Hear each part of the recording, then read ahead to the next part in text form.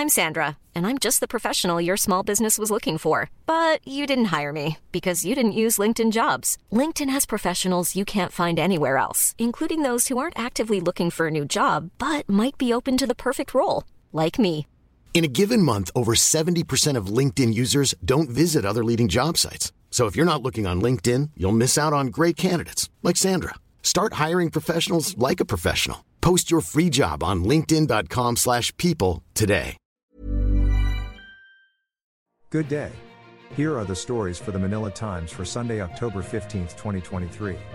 Today's episode is brought to you by Wilcon Depot, the Philippines' leading home improvement and construction supplies retailer, your trusted building partner. Read, Exodus from Gaza. Palestinians fled in a mass exodus Friday from northern Gaza after Israel's military told some 1 million people to evacuate to the southern part of the besieged territory ahead of an expected ground invasion in retaliation for the surprise attack by the ruling Hamas militant group. The United Nations led growing voices of concern against the Israeli ultimatum as it warned that evacuating almost half of Gaza's crowded population would be calamitous and urged Israel to reverse the unprecedented directive. As airstrikes hammered the territory throughout the day, families in cars, trucks and donkey carts packed with possessions streamed down a main road out of Gaza City. The World Health Organization, WHO, in a separate statement, called on Israel to rescind its order, saying that a mass evacuation would be disastrous for patients, health workers and other civilians left behind or caught in the mass movement. Read, first batch of OFWs to leave Israel Monday, DFA. The first batch of overseas Filipino workers is leaving Israel on Monday, an official from the Department of Foreign Affairs said on Saturday. Foreign Affairs Undersecretary Eduardo de Vega said at least 8 OFWs are set to leave Israel on October 16. Read, China backs PH action versus citizens in online gambling. The Chinese embassy in Manila reaffirmed its support for China-Philippine law enforcement cooperation, a day after 36 of its citizens were deported for their involvement in illegal Philippine offshore gaming operations, POGOs. Prior to being deported on Friday, the 36 Chinese were arrested in Pasay City in August. The Chinese embassy said that on August 1, a raid led by the Philippine Presidential Anti-Organized Crime Commission, PAC, was conducted on Rivendell Global Gaming Corporation upon request from the PAC. The Chinese embassy in Manila verified the identity of the Chinese as among the employees and issued travel documents.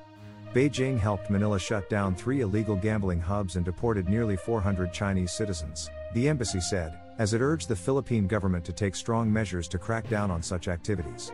Read, stable PH rice supply seen in Q1 of 2024.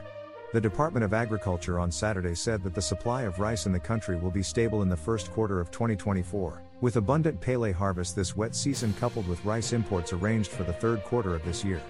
In a news forum in Quezon City, Agriculture Assistant Secretary Arnel de Mesa said the government's current rice inventory, including the additional imports, will be enough to cover the national stock until the first quarter of next year.